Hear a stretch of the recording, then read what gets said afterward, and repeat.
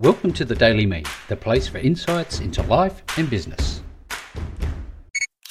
Hello there and welcome back to the Daily Me show. It's nearing the end of another busy week, productive week, but therein lies the very problem that I want to talk about today. And that's actually giving yourself permission to take a break. Now, I'm the worst at this, and I've been told off more than once by my beautiful wife to take a break on the weekends, don't do any work on the weekends. And you know what? That is so hard for me to switch off and just spend some time doing the things that I enjoy. You know, for example, last night we went out and we went to a basketball game, and I had the best time, you know, just sitting with my kids and my wife and just having a great time. And the atmosphere and just the living that happens when you go out to an event rather than being all work and not much play. That makes for a pretty dull life. So I want you to give yourself permission to take a break, to take that downtime, because I think it's nourishment for the soul.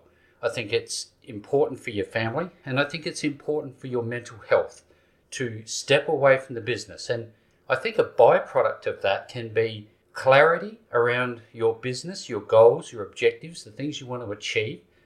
You got to stop and think, well, am I going to stress myself out trying to achieve a goal like writing another book or getting X amount of growth in my business? And really, at the end of the day, how important is all that stuff? I know it's important to have these goals because as human beings, we're goal setters. But one of the goals should actually be just to enjoy life. It's so easy to get caught up in the busyness of a day and and then thinking that if we work an extra 5-10 hours a week, whatever it is that you think you can achieve, because at the end of the day, it doesn't matter, does it?